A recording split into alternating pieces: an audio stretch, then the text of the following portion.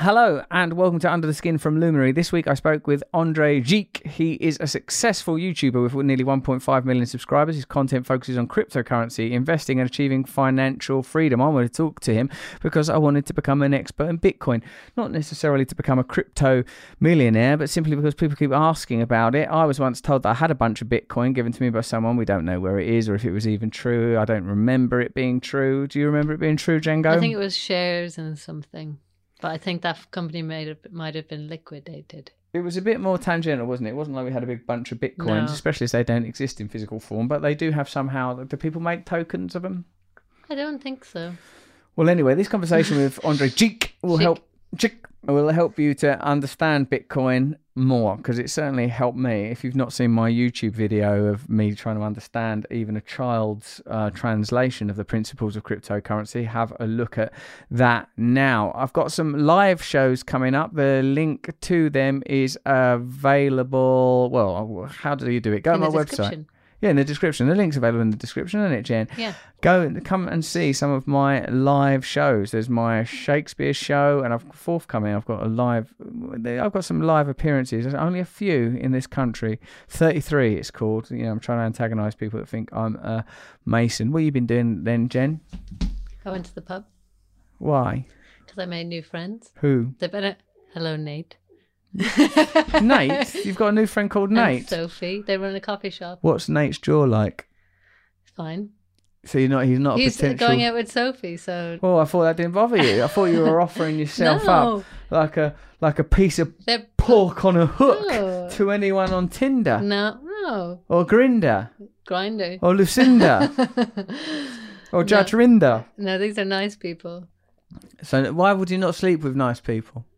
Because I don't... You think you deserve Trish? What? You think you deserve only to be with Trish? Trish? Who's Trish? It's my way of saying trash at the moment. Trash. No, but they're a couple. I'm not going to... No. Oh, but you said he was willing to be the bit on the side. Remember that? For a couple who are looking for that. Banter decanter. This is the banter decanter. Not all couples. I thought you were going to aim yourself at all couples. I don't fancy most people. I told you this. Well, all you require is that someone's got sort of a hexagon for a chin, a Rubik cube jaw, and thin. Then you're interested. And nice hair. What type of a nice hair? I used to like long hair. Now what do you want? Then I thought, try the short-haired guys. No, bad idea. How did that go? Bad. It's tricky life, short hair, long hair, all of the different types of hair that there are now to consider in this crazy old world. I've got my toucan mug. I saw like a hermit. I went to Sea Life. Do you know what Sea Life is? Are they treated well? Well, I mean, they're trying their hardest, but I mean, it's never ideal, is it? No. Is there a penguin? The person that showed me around was very nice. Yeah, I did see a penguin. I see a bunch of penguins, and they were okay. But I also saw a sign on the wall that sort of said something about hermit crabs. And when I saw it, I thought of you. Yeah. And I thought, they don't have any hermit crabs in Sea Life. Do you know why? Because they left. Because they said that it was a waste of everyone's time that was interested in hermit crabs. That's what they said. No. I asked the tour guide, why don't you have any hermit crabs? He goes, well, they're notoriously wretched creatures. No. I mentioned this only because Were there any toucans? They're too expensive, too exotic, too powerful, too beautiful to even consider including. Annoying. They're an annoying bird with the big clacky banana beaks, aren't they? Let's face it. All right, and I took my kids out. That's good. Did you go to the pub? No, you don't take kids to a pub. I was taken to a pub. I liked it. There in Ireland. Would you have crisps and a Coke? I'd have a little basket of chips and a Sidona. Sidona? What's that? It's fizzy apple. There you are, Jen. Have your fizzy apple and keep quiet. So it was great. It's my favourite thing. Where did you sit? Next to my dad. Oh, no. And he didn't put you outside in the car park? No.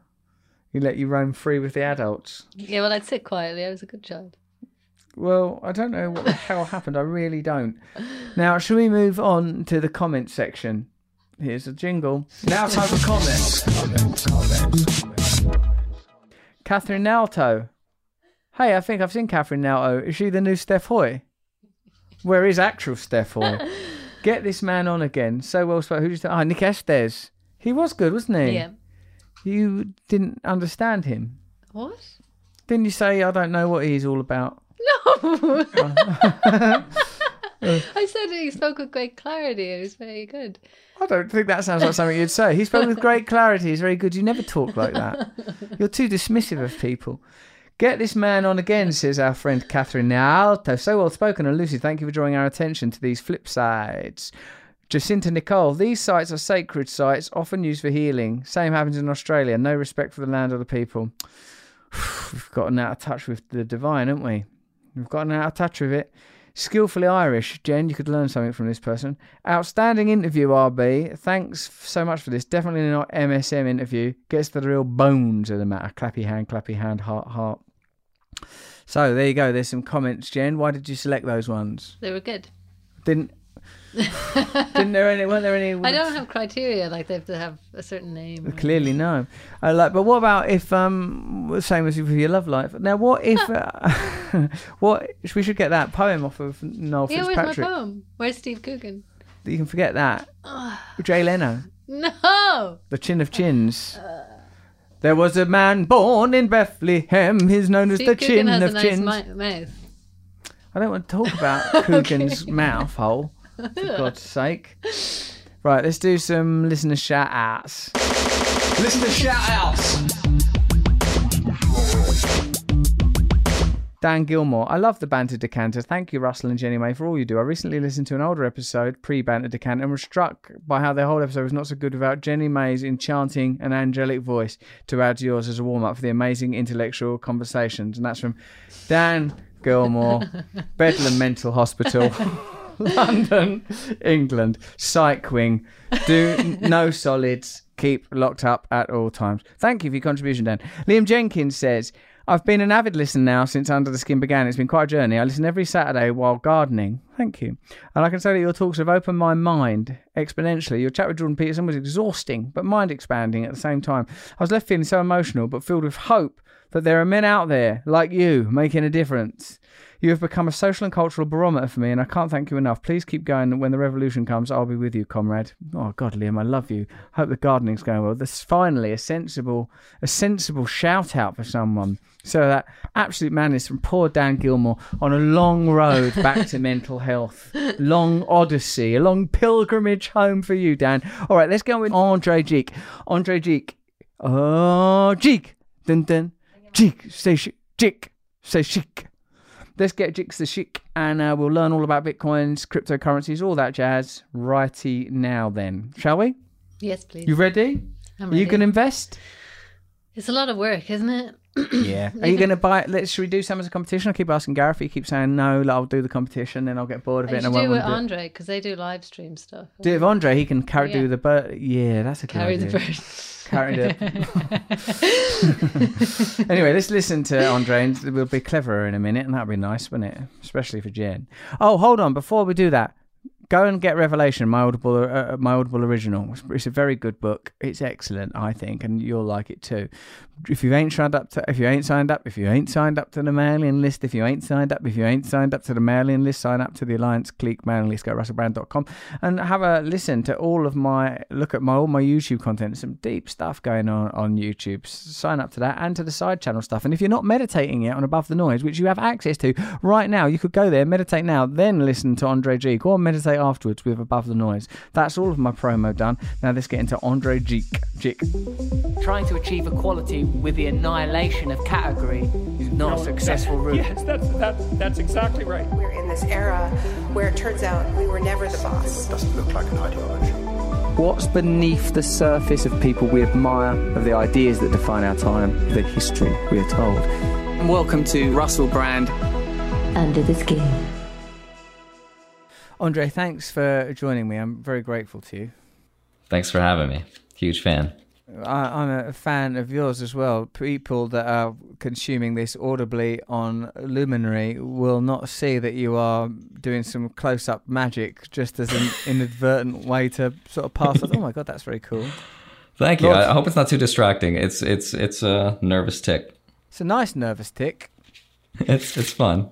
Yeah, it's sort of enjoyable, somewhat hypnotic and transfixing. Now, Andrei, because you are one of the most popular YouTubers on the subject of cryptocurrencies, and I've been trying to understand cryptocurrencies, mostly, I suppose, from a sociological and political perspective, i.e., are cryptocurrencies a way of bypassing or subverting conventional power, or are they already to some degree beholden to conventional or traditional power structures? That's sort of, I suppose, where I'd like to start. But if you saw the video I already made on YouTube, you'll know the level of awareness I'm operating at. A child's level, literally using children's content to understand it. Well, sure. Let me ask you, do you have Bitcoin yourself? Do you own any? No, some people think I do, because Max Kaiser at some point said that he'd given me some Bitcoin, and me and the people that I still work with, that I was working with at that time, go, did he? And then some of us think, oh, maybe there was some Max coin or something like that, like he had his own one or whatever. And like we even went so far as to sort of almost berate ourselves for having let go of it. But we're pretty sure that if he gave us anything at all, because there was a physical embodiment, by the way, there was some token. If he gave us anything at all, it was a some kind of deviation from that, potentially his own brand, which I'm pretty sure I remember him having. In any event, whatever it was, I ain't got it anymore. So I've got no cryptocurrencies. Should I get some?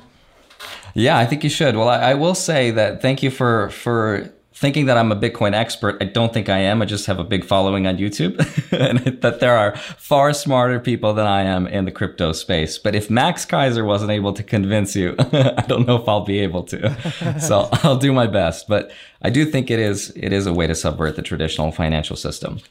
And I guess the biggest argument against it is centralization, right? Is it already centralized and owned by the billionaires and the big influencers and the banks maybe? And I think in order to understand the answer to that question, you have to look at Bitcoin in terms of its 5 pillars, right? There's actually 5 different aspects to Bitcoin that make it decentralized, because centralization lies on a scale. It's not like a binary, yes, it's decentralized, or yes, it's centralized. So the first pillar of that, I guess, of Bitcoin would be the miners, right? That's the one we all know. The people that are using their fancy computers, their ASICs, it's called ASIC chips, which are application-specific integrated circuitry. Right. It's well, just you know, basically the most basic one that we all know. That's where it begins to become vague and foggy for me. Like, you know, like when it was explained to me, people are doing complex mathematical equations on their computers, racing against each other in order to yield Bitcoin. I just conceptually found that I found it something that sounds so literal, difficult to access as a sort of a metaphor or something that's happening in a cyber dimension. Yeah, I think we're trying to use more analog terminology to make it a little bit simpler, but I don't think we're mining in the same sense as we're digging for gold. It's a completely different process. But so the first pillar is, are the miners who are using their fancy computers to mine these Bitcoins. And right now, they are making 6.25 Bitcoins at the rate of every 10 minutes. So every 10 minutes, there are 6.25 Bitcoins that are created in the space. And they are incentivized to keep the system secure and to keep it fair because they are getting these rewards. That's the first pillar of it.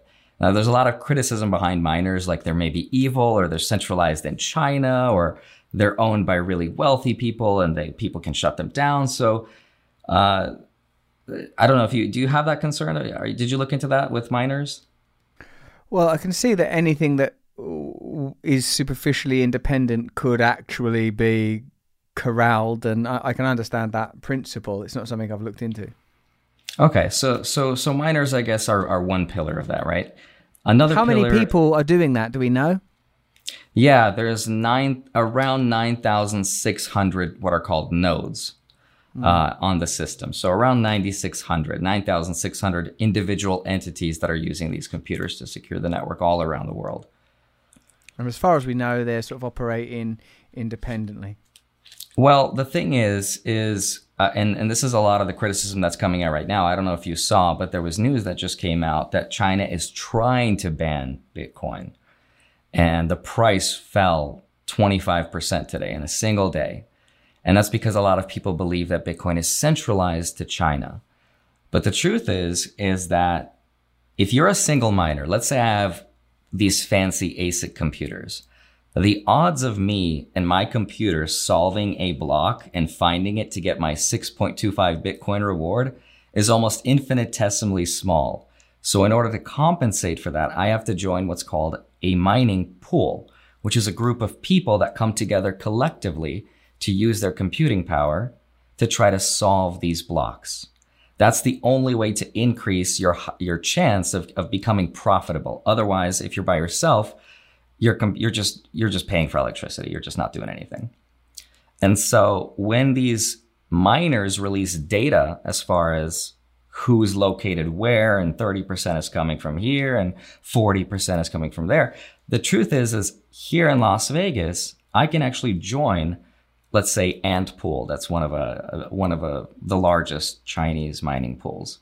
So I can join Ant Pool from here in Vegas and contribute to the hash power that is in China.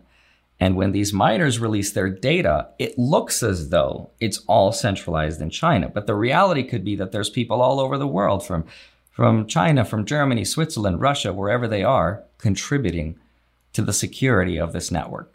So that's kind of the difficult part of knowing where Bitcoin really actually is it's clustered. It's clustered, and I suppose because it is taking place in a non-geographical space, but at least in conventional terms, an abstract digital world, the geography is not super relevant. I mean, why is it regarded as being why is the Ant one regarded as being in China at all? Because one person is, because it's been registered there. What is the significance of it even being registered in China?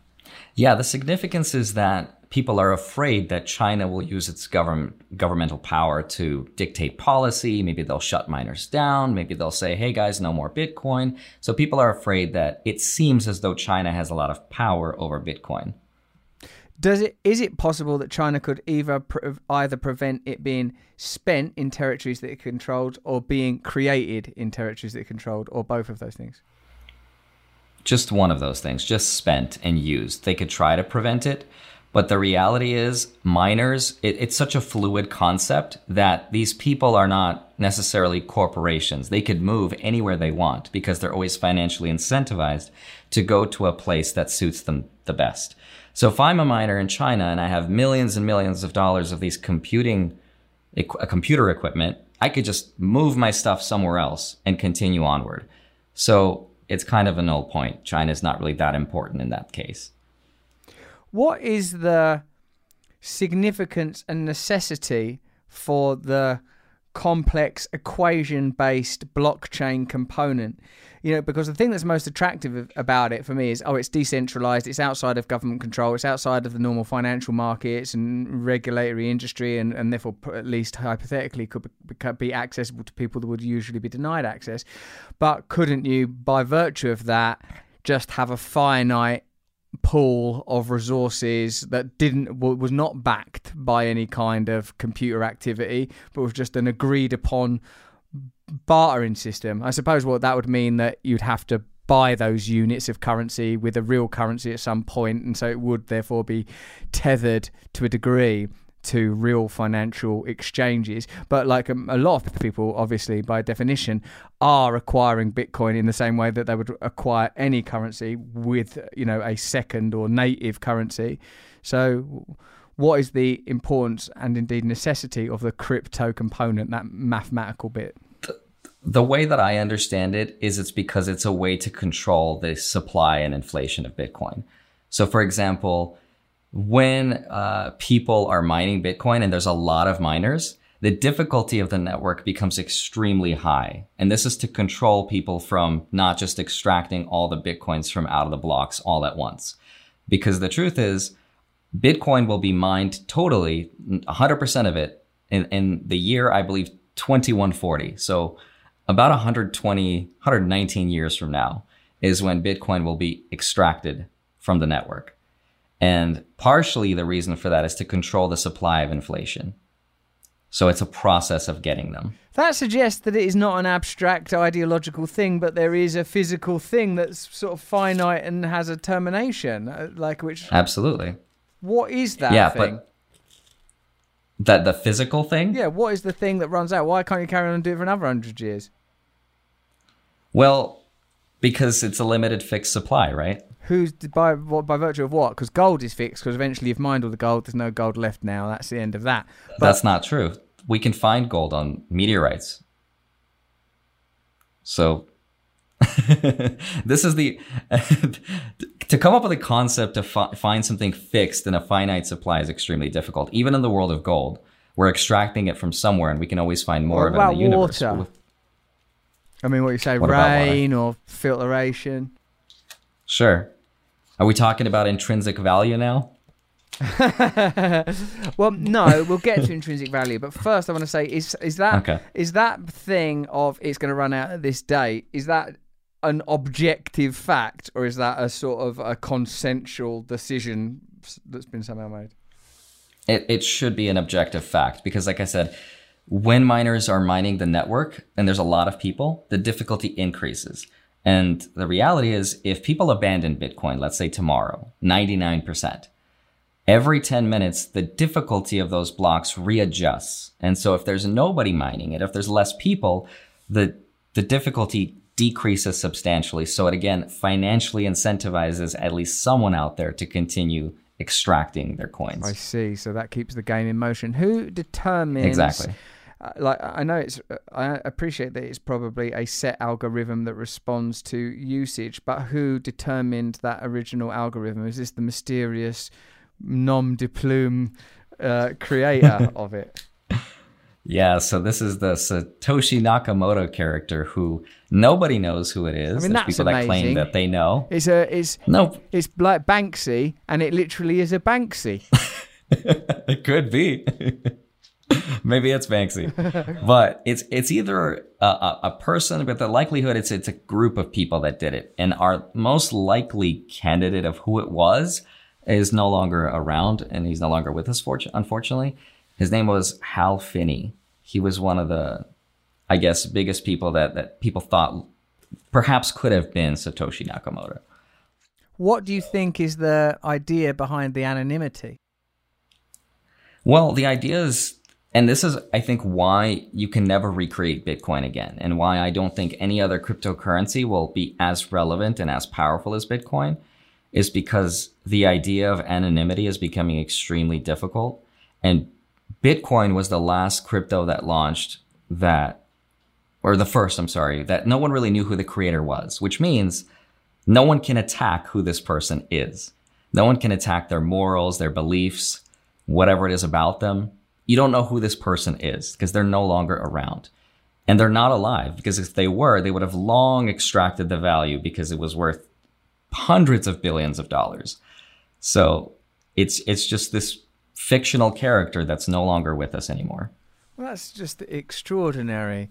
So you say the value of the anonymity is to avoid personal sort of slander and attack, but say like elsewhere in the world of tech, and perhaps there's nothing directly comparable, but you know, like Elon Musk could be anonymous and not have to take the hits he takes, but he isn't. I mean, what kind of bit of foresight was granted to that person that they thought, I'm just going to do this thing anonymously and sit back? I mean, is that sort of a common ethos in this kind of world where anonymity and online identity, it's sort of from the hacker world, is a kind of, I don't know, cultural?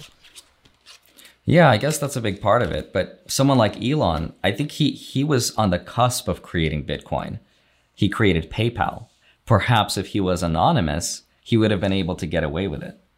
So PayPal was supposed to be this digital peer-to-peer cash kind of a system, but because it's a corporation, it's beholden to the laws and policies and regulations and rules of our government.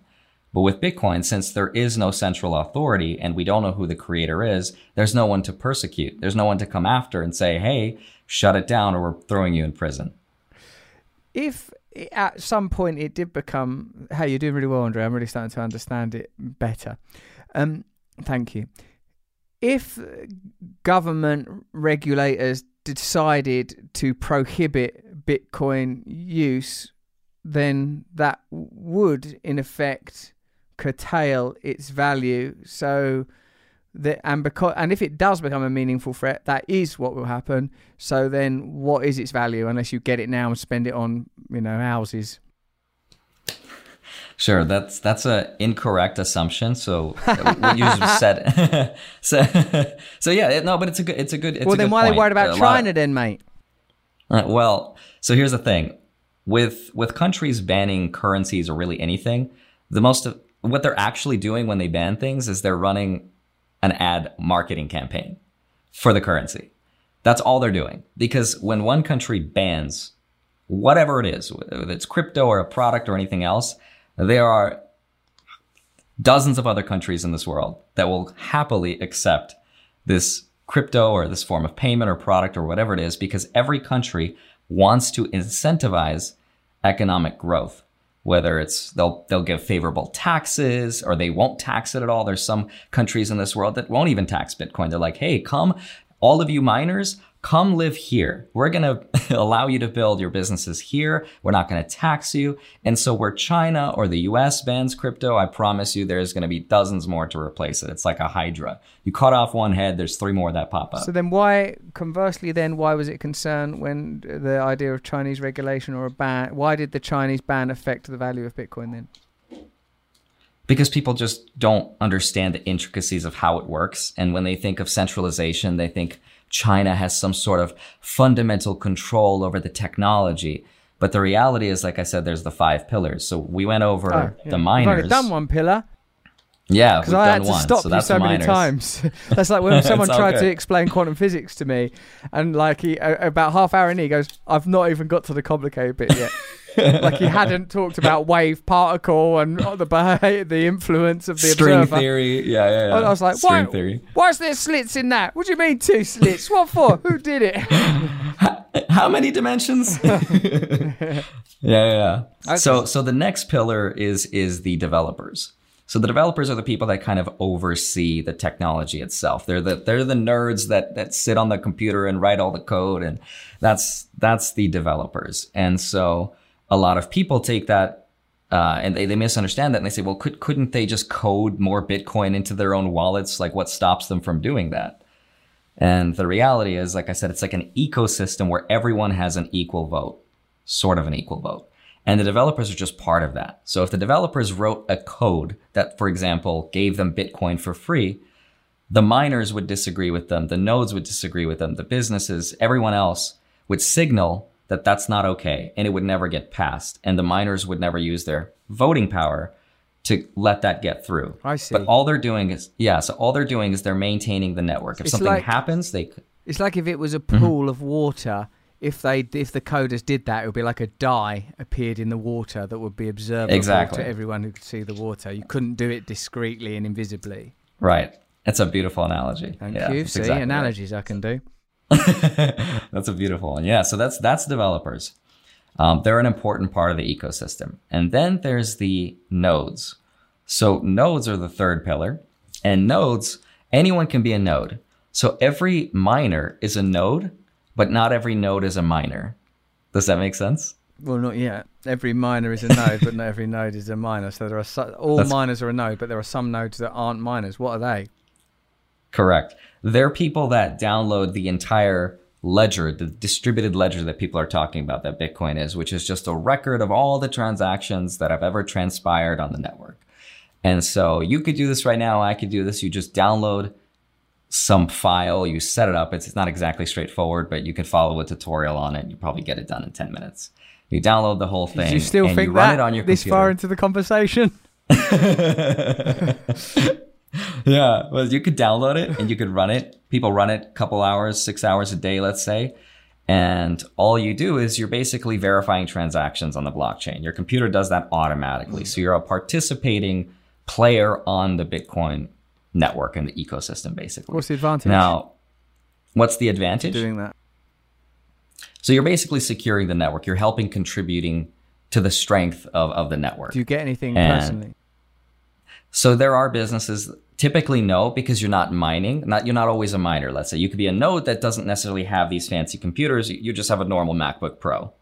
So you won't get compensated for that, but there are businesses that are building business models around compensating people for doing that. So we're still in the development stage of doing that. But yeah, you can download it, let it run, and now you're a player on the network. Which means in the future, let's say a developer proposes some sort of changed the Bitcoin network.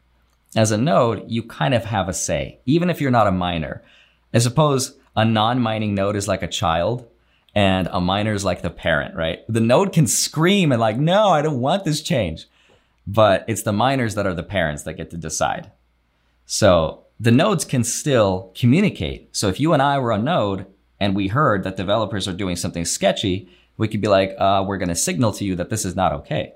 And so they know what to do or what not to do. Because remember, everything is based on financial incentives. Nobody wants to screw anyone because the moment they do, the value of the network drops. So it's all finance incentives. So it's sort of that's the holistically nodes. held to account by itself. That's cool. I get that. Exactly. Yeah. So those are the nodes. And like I said, there's around 9,600 nodes at the time of this video right now. And then we have the fourth pillar, which are the businesses, right? These are the corporations, the brokerages, the people who make the wallets, the physical products, whatever it is, it's the businesses within the ecosystem. They have a say too, kind of like, I suppose in our traditional system, the corporations might lobby politicians, right? So I'm sure they have some sort of an effect of where they work closely with either developers or miners to make sure things are working properly. So they have a say as well. That's And cool. then there's the fifth pillar. Go ahead. No, I'm really understanding it now. And then there's the fifth pillar, which are the users. And that's you and I. People who buy, sell, trade, believe in it. And we have a say too. Because if without us, Bitcoin would kind of also be worthless. And that's the pillar that's kind of holding Bitcoin glued together. I love it. Thank you for explaining it. So because of because of the fifth pillar, the users, and to a degree, a greater or lesser degree, all of the pillars have some kind of relationship to reality, whether it's the developers and their dependency on sort of tech, that most of that tech is developed, I imagine, by, if it's not Apple, if it's a more esoteric version of computer tech, still tethered to reality through that. The miners are using that equipment, the nodes are using that equipment, the businesses are sort of using templates that are from the business world as we understand it and transferring it via technology into this new space. But the users, if I was now to take a gamble and spending £1,000 on Bitcoin or whatever number, that I'm transferring that from the accepted ordinary world of currency into this new economic paradigm. So do the numerous relationships to conventional finance not tether the ecosystem to normal financial systems in spite of the decentralization and the inability of conventional regulatory forces to intervene? Say that again, but slower. Well, because it's so inherently connected to the outside world, because the broader context of Bitcoin is the world, and even perhaps more specifically the financial and tech world, and those two of those, they are deeply embedded in the financial power structures of the conventional financial world. And because the users are all in the normal world and will be using finance like currencies from the normal world, does that not mean that it's not an entirely parallel system, but is kind of in tandem to ordinary economics, sort of connected? 100% connected. And as Bitcoin grows larger, it becomes more integrated into the system, because then we introduce derivatives, right? We're introducing lending. People start borrowing money, and then corporations lend that money to other corporations, which might have looser standards. And that's something that me and my friends on YouTube in the finance world are trying to talk about, which is the biggest issue really right now is we have no idea how many of, I suppose, derivatives are over marginalized and under collateralized. So it's money that's essentially borrowed that may not necessarily be on the balance sheets of the corporations that are letting people borrow this money.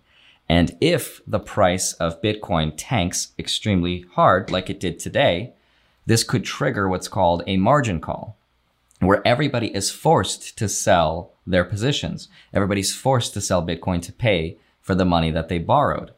When this happens, a lot of people will convert their money into what are called stable coins. Stable coins are kind of like a dollar is a stable coin.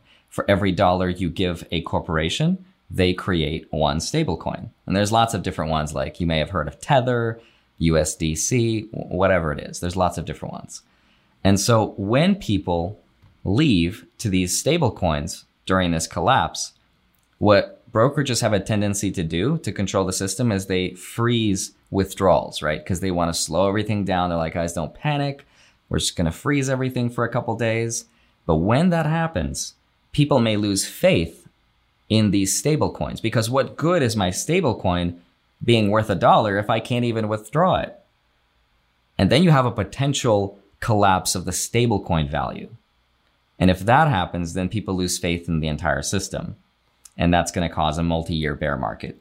The problem is neither I nor any of the friends that I have on YouTube or anyone we're talking to have any data on this point. We have no idea how many of these loans outstanding are under collateralized and over marginalized. So no idea. Over collateralized, under marginalized. These loans are like, they're Bitcoin loans. Can you explain to me what derivatives means in this context? My only understanding of derivatives is from like 2008 crash. Sure. Yeah, I'm not the best person to explain this technically, but derivatives are just concepts that, gosh, how do I explain derivatives? It's essentially, let's say if I, like I said, deposit $1 into a brokerage, right?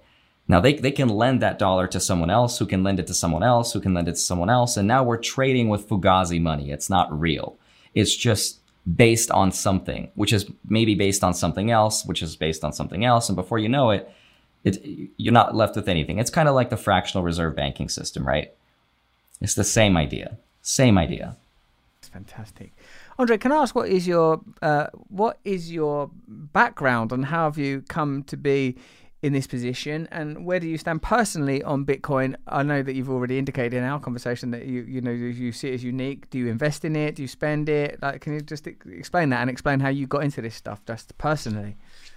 Oh, sure. I got into finance because my parents were horrible with money. They're immigrants. So I came from Russia. I'm a circus kid. I used to travel with my parents. They used to be. You're a circus kid?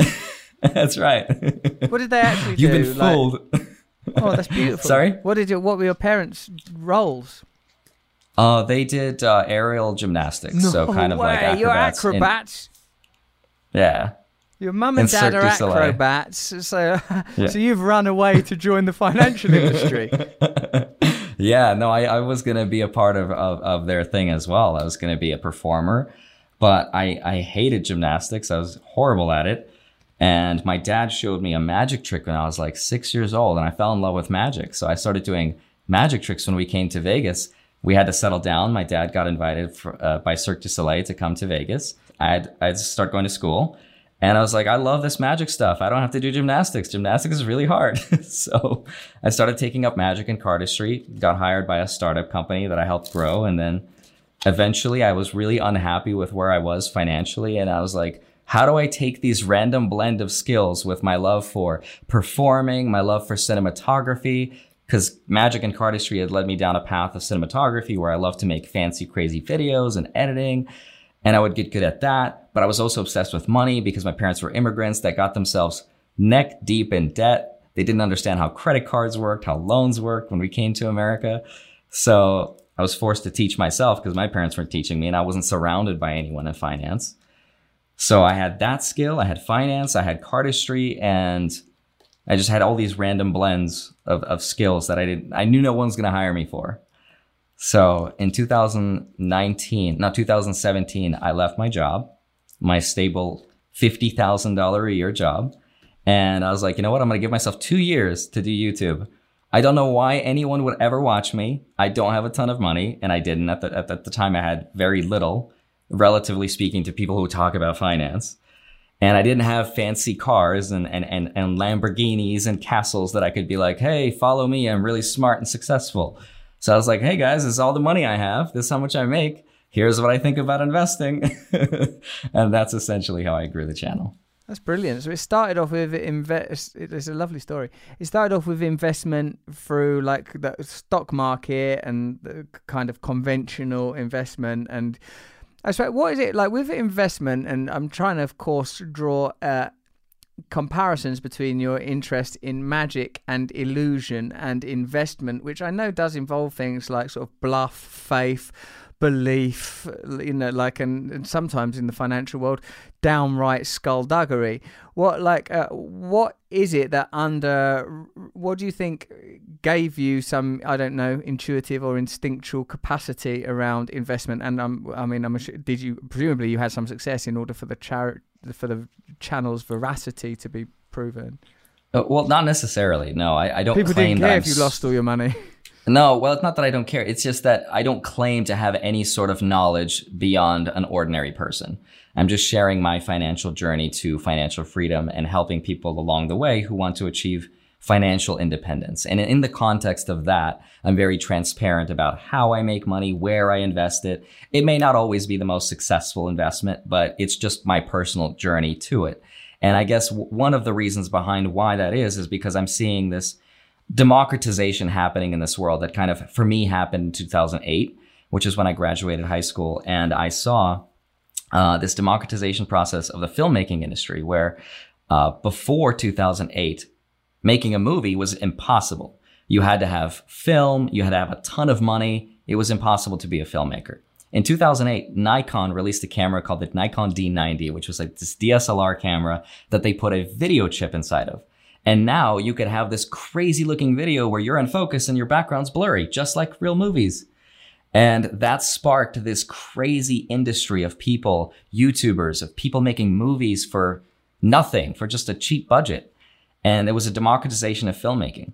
And then I saw a democratization happening in physics with Neil deGrasse Tyson and who else? Carl Sagan, all these guys that are making these complex mathematical ideas visually possible to understand for the ordinary person. We had that in physics. We had that in the sciences. And then the next one we had, it was in politics, where you had, who did we have in politics that we had? Sort of like comedians, the John Olivers, the Jon Stewarts, right? The Trevor Noahs, where you made politics and news be a fun subject that you and I could just have an ordinary conversation and kind of somewhat vaguely understand what's going on in this world.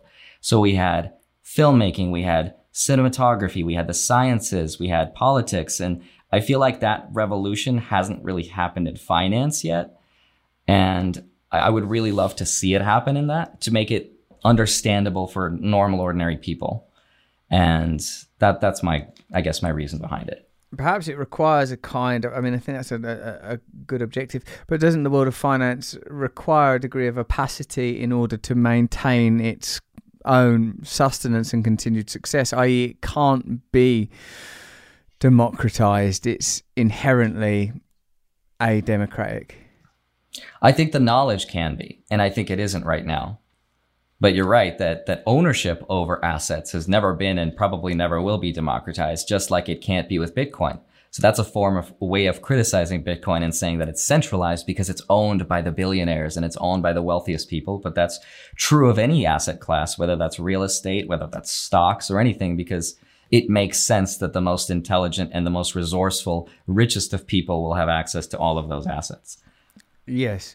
And what about also, Andrei, in 2008 was, of course, this seismic economic collapse that precipitated a kind of cultural and economic shift, which we're sort of still seeing bear fruit today. And how were you impacted by that, and what did you think about that? How does the sort of 2008 crash and what that's created in the political world, i.e., sort of the rise of populism, which of course in a sense is a good thing, but some people would argue ethno-nationalist populism, and also a kind of concretization of total mistrust in the kind of industries or at least worlds in which that you're talking about democratizing. Like these are sort of in a sense the absolute apex of hierarchical and centralized corruption. And I think much of the appeal of cryptocurrencies, as I can read it, at least sort of phenomenologically, should we say, like it is because this is outside, it's an alternative, it's a way out, it's a way for ordinary people to get involved in this stuff, with the intention, of course, of improving their own lives. I just wonder what you Yeah, what's interesting is the first block that was ever mined on Bitcoin had a memo attached to it, which said, Chancellor on the brink of bailout.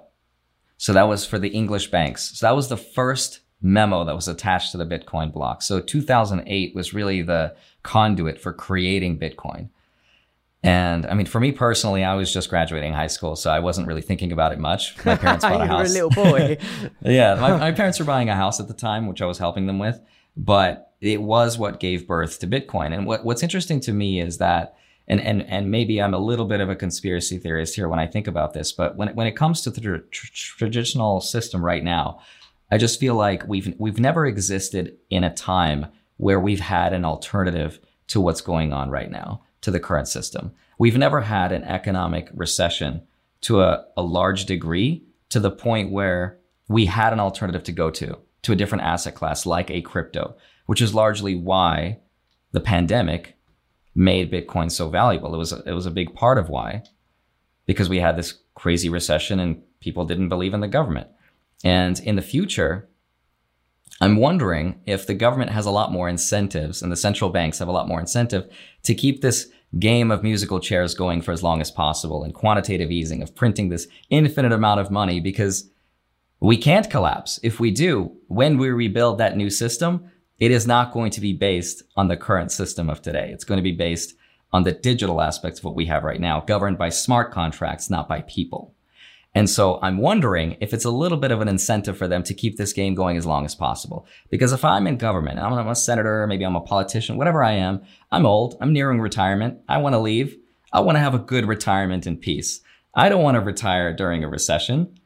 I'm going to continue going as long as possible, irresponsible quantitative easing for as long as humanly possible. So that's my theory for why we're going to continue going and perhaps never see a crazy recession like we've had before, because we've never lived in a world where we've had an alternative. And I think that scares a lot of people. That scares a lot of the central bankers. So you started your channel with by acquiring, like by sort of just transparently tracking your own financial transactions and activity, and this has led you to Bitcoin. So what, if I may ask, because I'm English and asking someone about money is very, very rude, but what is your sort of current position with Bitcoins? Do you buy it? What do you do? Do you own some? No, if I wasn't recording my voice here, I would show you my portfolio, but I do have about 9 Bitcoin right now, and I have about 90 Ethereum. So those are my two biggest ones, and I continue to buy it. I actually bought some today during the dip because everyone is scared and they have no idea what's going on. So you thought, but I'll continue buy low, sell high. Yeah. No, the idea is not to sell. That's the whole point of Bitcoin, buy low, right? Don't sell. Yeah. Yeah, there are no lows, no highs, only Doge. Oh, wow. Mate, what is 9 Bitcoin worth? What is 9 Bitcoin worth right now? Let me check. Let's see. 9 times 40, I'm guessing 360. And what about Ethereum? What are they? And like, cause like in the comments, you saw my, my Bitcoin for mice video that I made so that mouses can understand it. Well, like there was sort of some comments that I wanted to give to you because you'd be obviously better qualified to handle it. Like this guy, Chris Calvert, hello Chris, said, it's not a simple subject, but there are 3 words to get to grips with and the connotations of the depth of meaning in this context. Oh, look at Chris, he knows the score. He says, borderless, trustless, as in none is ever required, and permissionless. Ask Andrei about those. So, what does he mean? Borderless, I suppose I understand it. It's not contained by a centralized or nationalized thing. Trustless, it's an intelligence of a digital thing, so it can't be corrupted by a human. Because you explained that to me, like if hold on a minute, let me check my pillars. Wait, Andrei. Developers. If one of the developers went, let's change it, that even the nodes that are like children would spot a thing like that, and they'd be up in arms. And permissionless, I don't understand the value of that word. Do you agree with Chris's assertion that that's a key principle? Yeah, I think you answered the question. You answered it yourself. Yeah, it requires no permission. And I think that that I guess the bigger reason why permissionless is so important, and the way to understand it is, unlike corporations, they don't have to ask permission from our governments, right? Whereas with Bitcoin and crypto, we don't need to ask for permission. Corporations do. They need permissions from the government to operate whatever way they choose to operate. They have to follow set rules and guidelines. With crypto, there is no asking for permission in the same way that the way the internet works today, there is no off switch. The internet doesn't need permission from anybody to exist. It just does. It's kind of like the Pandora's box has been opened. Same idea with Bitcoin. It requires no permission from the government to exist and operate. And when the new financial system is going to be rebuilt, whenever that is, if we ever get this collapse, Bitcoin will not need to ask for permission to be what replaces it with. It just will, because it's already built and it's already being built. And so when it's ready, people just migrate over to what is technologically more superior. It doesn't need permission. That's what it means. Right, it's kind of like cyber Darwinianism. It will sort of it's detached from human intervention in a sense, other than its initial creation.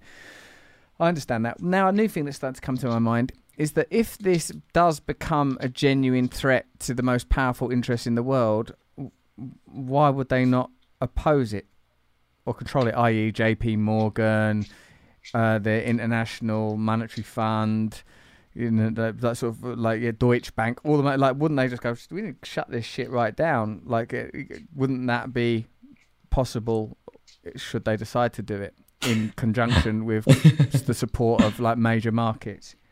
No, they'd love to, but Jamie Dimon, the CEO of JP Morgan, has been a hugely against Bitcoin, and his tune has kind of changed over the years. And my theory is that it's the banks that are actually buying now. Really? They haven't announced it yet. But I think they've been buying, and they've been manipulating the price a little bit just to get in. And I don't think they've announced it officially yet. But if they were able to shut it down, they would have done so a long, long time ago. So there's no prognosis for what would happen if China, the United States, Russia, the EU nations, and Britain all banned it, like in conjunction with the Gulf states. You don't think that like if that happened, like you can't spend it in any of these territories? You think there's just enough that the sort of secondary economy that already exists is sufficient? Or if you could be persecuted you could be arrested for owning it, you could be arrested for trading in it. Well, you just mentioned a couple of superpowers that I suppose hate each other. So I don't think they'd ever work together in conjunction to ban something. Where one bans it, whether it's China, the U.S. will accept it. If U.S. bans it, China will accept it. That's right, just what's going to happen. You think it just gives each other, it gives them a sort of a territorial advantage. You think that it's like mutually assured destruction. It's like got almost a nuclear component. That's interesting. Absolutely. Yeah. What's the difference then with something like Ethereum, like the other one you said, Ethereum, which again is one of those ones I saw mentioned in the comments and stuff? Oh man, that's a whole separate conversation. Is it? That's a whole separate podcast. Is it? It needs its own podcast. Oh yeah. But isn't it just the same sort of idea? It's mining, it's pillars, it's nodes. No, not really. Oh no. Not anymore. It used to be, but it changed into a different consensus model. So there's two consensus models within crypto. There's something called proof of work, and there's something else called proof of stake. Whoever makes the most delicious steak wins. No, proof of stake just means whoever has the money locked up gets to vote. So within Bitcoin, I gave you the 5 pillars of people who sort of vote on what happens in Bitcoin. On Ethereum, the people who get to vote are the people with money. But again, a whole separate discussion. So it's just a consensus model is basically a way to secure a crypto. It's what makes it safe and secure. How do you make sure that everybody in the network, every player, is going to be honest with what they're doing? How do you not double spend? How do you prevent, cyber attacks from happening? And those are the two consensus model. One is proof of work with the Bitcoin miners, and the other is proof of stake. So, have you got a long-term financial plan? I.e., I'm going to get this much Bitcoin, I'm going to get this much Ethereum, then I'm going to open the irony, a circus. And then retire as a performer. That'd be awesome. No, I actually do have a goal to get 21 Bitcoins because then I would be a millionth. So it would be a fraction, right? 1/1,000,000th. Since there are 21 million Bitcoins that will ever exist, which, by the way, fun fact, there are 42, 43 million millionaires out there in the world. So if every millionaire in the world today decided to buy a Bitcoin, there would not be enough 1 Bitcoin for every millionaire in the world. But where was I going? You're saying that you want to be a 1 millionth heir. Yeah, that's right. Millionth heir. So 1/21th, right? There's 21 million Bitcoins out there. If I own 21, that's like 1/1,000,000th. So I'm a millionth heir. So, but do you have a financial plan beyond like just something that's a laugh to say? Like, and then would you invest in it beyond that, Andrei? For sure. So that's what I talk about on my YouTube channel, right? It's called, I don't know if you've heard of this. It's called FIRE. Have you heard of this movement? It's Financial Independence and to Retire Early. It's this group of obsessive people who talk about money and finance and who want to retire in their 20s and their 30s and not have a job. And the goal is to have your passive income meet your expenses. When the two meet, then you've hit that threshold. Cool. And at that point is when you don't have to have a job anymore. And the goal is to have your investments at the 4% withdrawal rate to equal your expenses. So if I have $1 million invested at 4%, I can make $40,000 a year passively, and that'll cover most of my expenses. So if I can invest $1 million at least 4%, I could theoretically retire, assuming that my expenses were $40,000. So the way to calculate it for normal people, by the way, just to nerd out, is to take your yearly expenses and multiply it by 25. That's how much money you need invested, generating at least 4% to be able to not have a job. So you've got to accumulate 25 times that expense. That's cool to know that. It seems to me that a lot of what underwrites this is a kind of a yearning for freedom. Now, if you'd like to know about the kind of content that I make, really what I'm interested in is alternative systems of power, new ways of people being autonomous in their own lives, independent culturally, ideologically, religiously, but people running their own collectives, running their own resources. And when you say that this, like the FIRE movement, that that you're a part of, and even when you explain your own objectives, it's like really what you want is freedom. And of course, that is because of the world we live in is tethered to like financial imperatives. So, I mean, I can see how cryptocurrency is a parallel system that's not so beholden to the centralized forces of, say, banking or national governments, and that gives it an advantage over typical systems of wealth. But as you've already covered in our very articulate conversation, thank you, that ultimately assets will be controlled by people with the most resources. So, in a sense, it perpetuates the kind of individualistic ideology that prevails in other areas of life, i.e. get yourself out of there quickly, or expediently, if not quickly, rather than radically changing the world by acquiring power. Not necessarily, no. I think in the first world countries and the wealthy individuals, perhaps like you and I, who have the time to focus on more of the spiritual definition of freedom, I think in other parts of this world, like when I used to live in Russia, people are making, let's say, $600 a month over there in the city where I live. What city were you from in Russia? It's a city called Astrakhan near the Caspian Sea. It's a city you probably never heard of.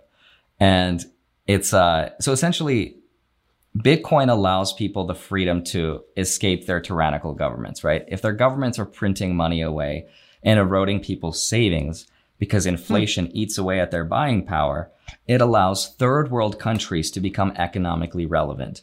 And for me, I think that is one of the biggest first steps that a country has to take in order to become a first world country. You have to give a tool to a country that allows it to compete at an equal level to other countries. But if you have countries that are corrupt because their governments are irresponsible with their money, then their citizens never have the opportunity to escape that situation. And so Bitcoin allows those people to have a savings account that participates on a global level. And I think that's a huge, huge freedom aspect of Bitcoin that people in first world countries don't consider because they don't come from third world countries. Although those thresholds are different and like the standard of living is, undeniably higher in a sort of country like the United Kingdom compared to, I don't know, Eritrea. I'm just off the top of my head. Like, ultimately, there are sort of systems of governance in place, regardless of the level of comfort, and possibly even like that model of inflation that you've described. I had a conversation with Edward Snowden recently, and he was talking about that. He was talking about plain sight conspiracies as opposed to more colourful, vivid conspiracies. Saying, well, look, what about the fact that your money is deteriorating in value until the point where you know. And but the implication that I took from it, at least, mate, was that it's happening everywhere. But of course, you know, it's happening to me in relative comfort, and elsewhere in the world, such as you've described, it's happening in more stark conditions. I wouldn't sort of seek to compare. Absolutely, yeah. People, I remember in Zimbabwe, there was a year, I don't remember exactly what year, where in 24 hours their purchasing power was cut in half. So it's everything that their money was buying them now bought them half as much. Wow. And it continued like that for an entire year. I mean, it's insane. So I think Bitcoin gives people freedom to a lot of people around the world, not just people to buy Teslas with from Elon Musk. Right. You don't just see it as a kind of a luxury currency, but it could potentially be valuable to people that are living outside of the kind of enclaves, cultural enclaves that we understand.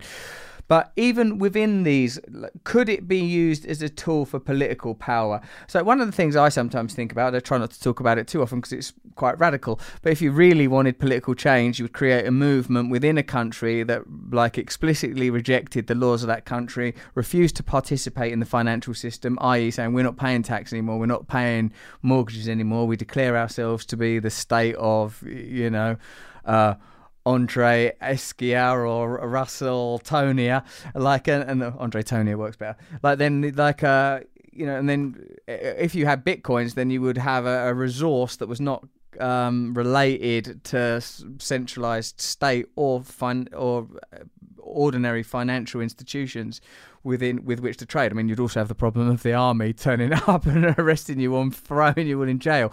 But like, do you see it as being a resource that could help people whose objectives were political rather than financial, even though I acknowledge that financial and political objectives are interwoven?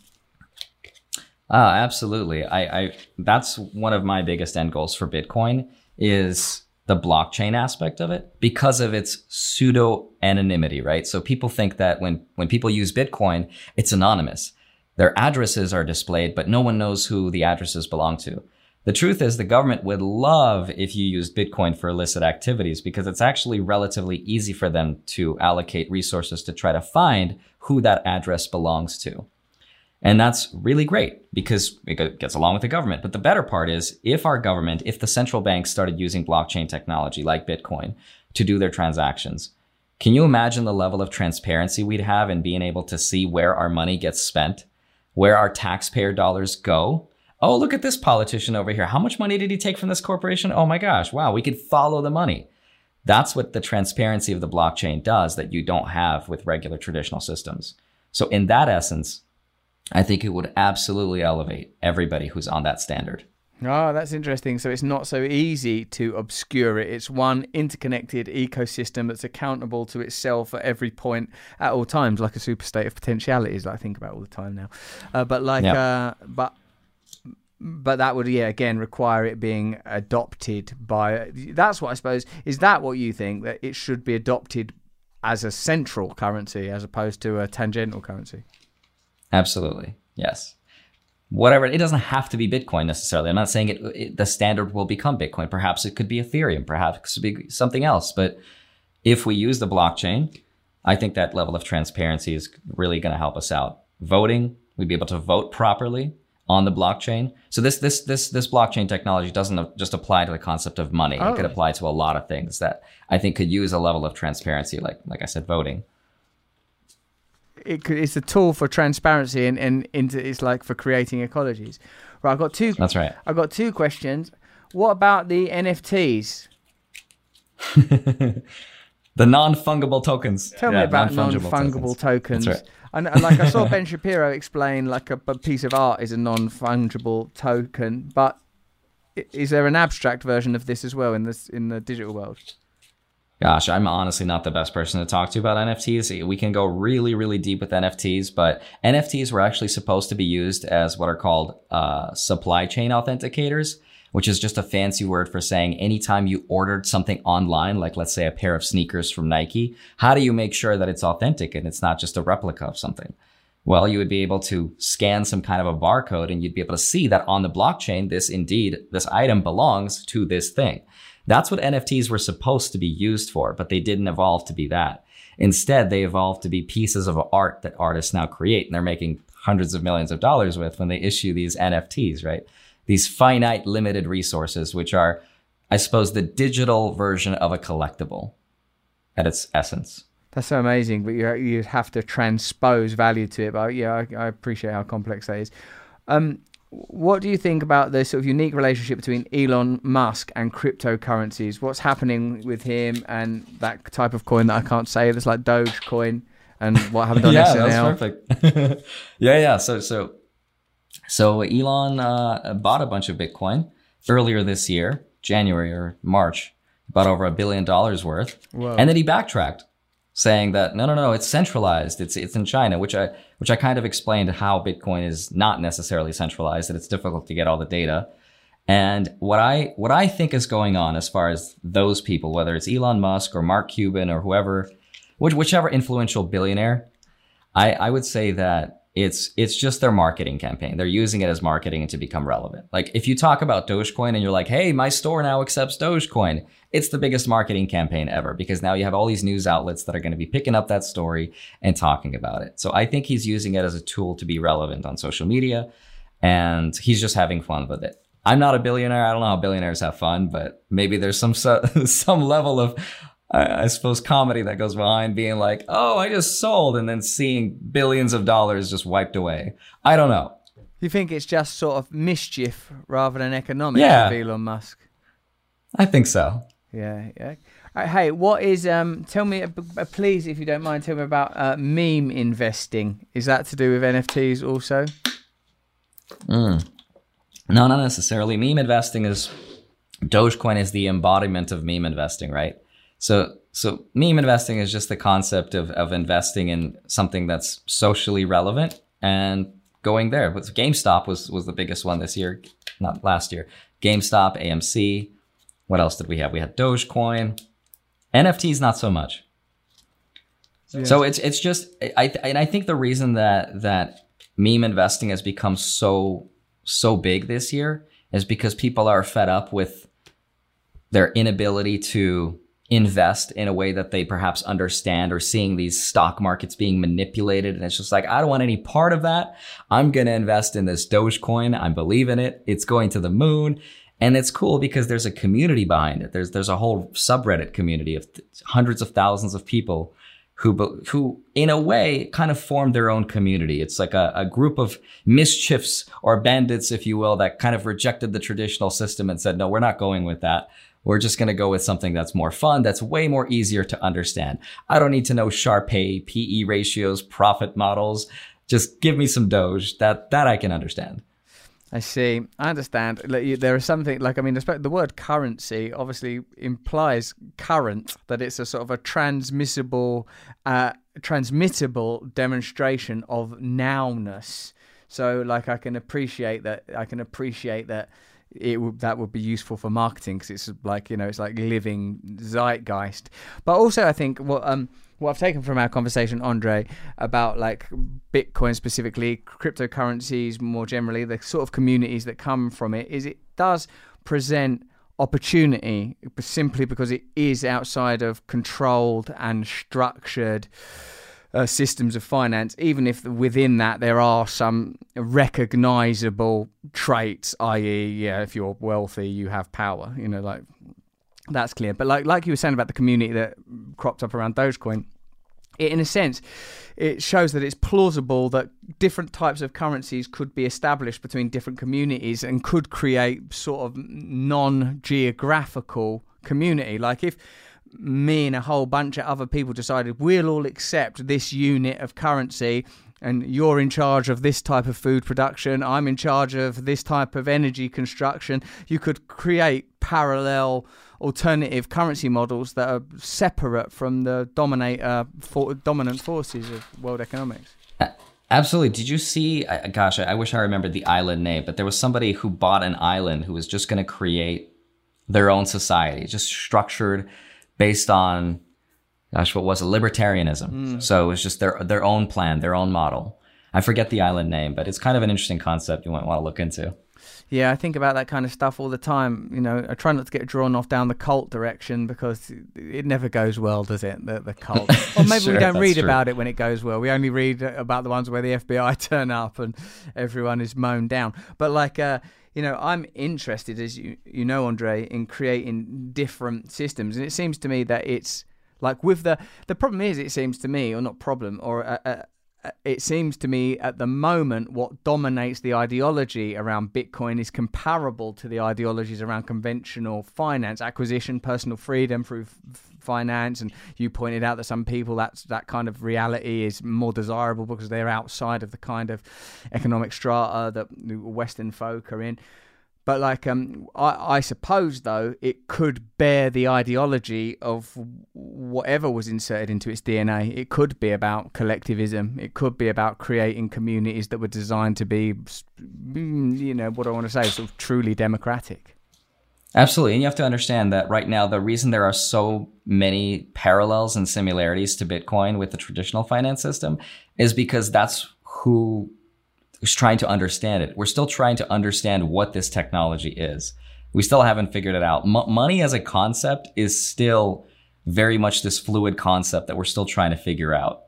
So the fact that Bitcoin bears some similarity does not necessarily mean that it's a not viable alternative to creating a different kind of system. It just means we're trying to understand it through the lens and the scope of what we currently know about our markets, but not necessarily what it really is. That's a really important philosophical point, that we impose reality on the novel, but we bring to bear our experience on it, and then it seems to be behaving in the same way precisely because Absolutely. of our prejudice. That's cool, Andrei. Andrei, thank you so much for explaining that to me in such a good-humoured, graceful and easy to understand way, and also by giving me a personal magic show throughout all of it, just as an Appreciate side it. Thanks effect. for having me. Oh, man. Thank you. Are you going to buy some Bitcoin? Shall I buy some Bitcoin? Do you think I should? I was thinking I of think you buying should. some and then giving it away as a prize, like online. You know, people would... There's a really good way of going about doing that, actually, which I can explain later. But you should buy, let's say 1% of your net worth. No more than 1%. And just maybe hold it and just forget about it. Just pretend you lost it. Just hang on to it. Really? That's what you'd recommend for anyone? And then, okay, and then like 1% of net worth. Good. Then like, and then beyond that, maybe I'll do something where for my channel, maybe me and you can do it online. We'll acquire something that will be meaningful to the communities that you're an expert in and give them away on some curious and interesting basis. Yeah, definitely something interesting there. The best person at using this trapeze should be given. Now, I hope you all were concentrating in trapeze lessons and not dicking around reading the Di Jones and hoping to be the new Wolf of Wall Street. Go stick that landing. That's cool. Andrei, Cool. Thanks, man. Thank you for your time. Thanks for having me. Appreciate it. Thank you. Jen, what did you make of that? Why did you just tell me? Do you think I forgot the outro? Yeah. I hadn't. Thanks for listening to Under the Skin with Andrei Jikh. Let me know what you thought of it on Instagram. Tag me at russellbrand.com. Tweet me at rustyrockets. # Under the Skin. And, you know, just try your best. Are you okay? Huh? Are you okay? Yeah, thanks. I had a wave of tiredness. Remember to meditate above the noise. Sign up to my mailing list. And if you like this, listen to Tristan Harris or Jason Hickel, any of those guys. And now another jingle from our resident jingle creator, Justin Hawkins. Thanks for listening to Under the Skin from Luminary. Thank you for listening to Under the Skin. Goodbye. Thank you for listening to Under the Skin with Russell